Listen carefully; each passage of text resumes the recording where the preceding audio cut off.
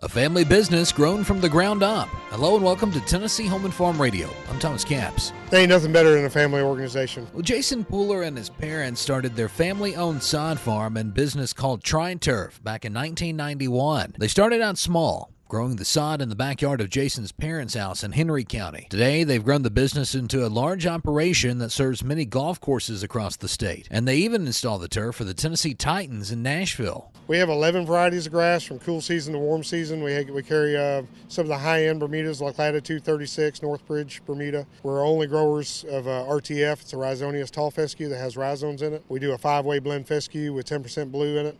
We also do another one called HGT Bluegrass, which we're the only ones in the state that has it. We're running about 1,000 acres total, with more to come here in the next couple of years, and employ about 34 employees. Cover all the state of Tennessee and Kentucky between residential, commercial, and do a lot of athletic fields. Jason says while the success has been great, working with family is the best part about his job. Got to do it with my mom and dad and my brother from the get-go.